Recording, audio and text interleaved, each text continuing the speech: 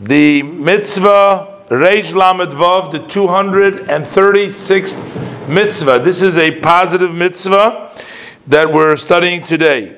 This is the mitzvah that we were commanded if one should hurt or cause a wound to his fellow.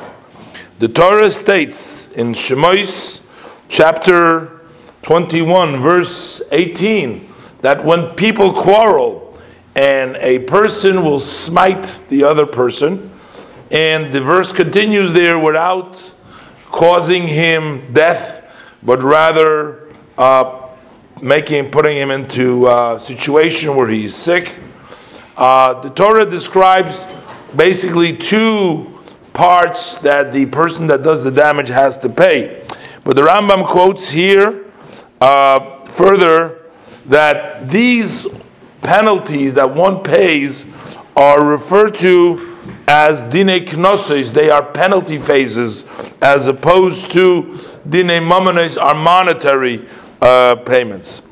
There is a verse which is in Vayikroch of Daled Pasuk Yutes 24 verse 19, chapter 24 verse 19. Over there, the Torah includes not only these two penalties that we just read over here, but all penalties associated with that. Because the Torah just says a blanket statement there, as he has done, so shall be done to him.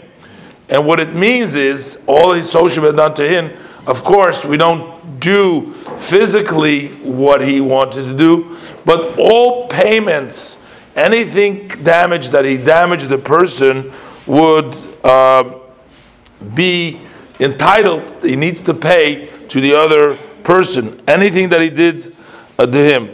More specifically, the Rambam doesn't mention over here, but we know that includes 5 different payments. One is the devaluation, that's called the nezek of the individual that you damaged him. Say that now you took off an arm, God forbid. So now without an arm, a person is worth less to be sold as a worker, as a slave, than with an arm.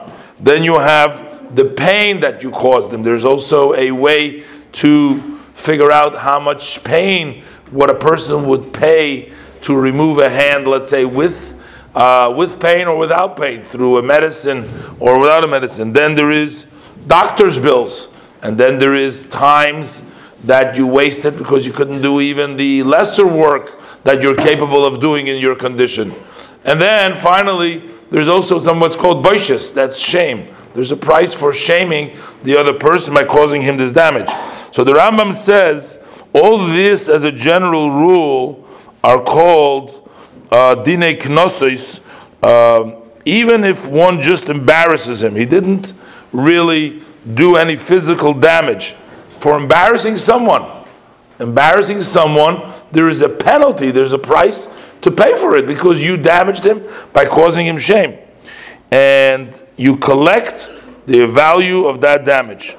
However, the Rambam says, all these penalty phases as well, which include damages of one person to the other person, or let's say the animal of one person gores another animal, which we also learn in Mishpatim, various different halachas.